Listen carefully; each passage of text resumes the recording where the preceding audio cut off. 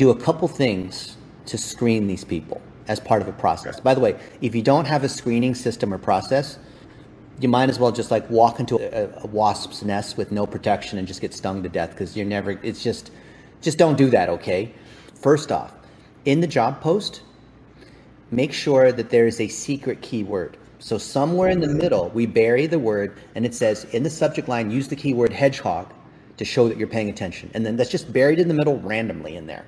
And so when we see hundreds of applications come in, and if they don't have the word hedgehog, then we know that they're not fit to be a designer. Well, we have a different role, like maybe Rabbit is a project manager or video editor. I forgot, there's a different word for each of the 6 roles that we have.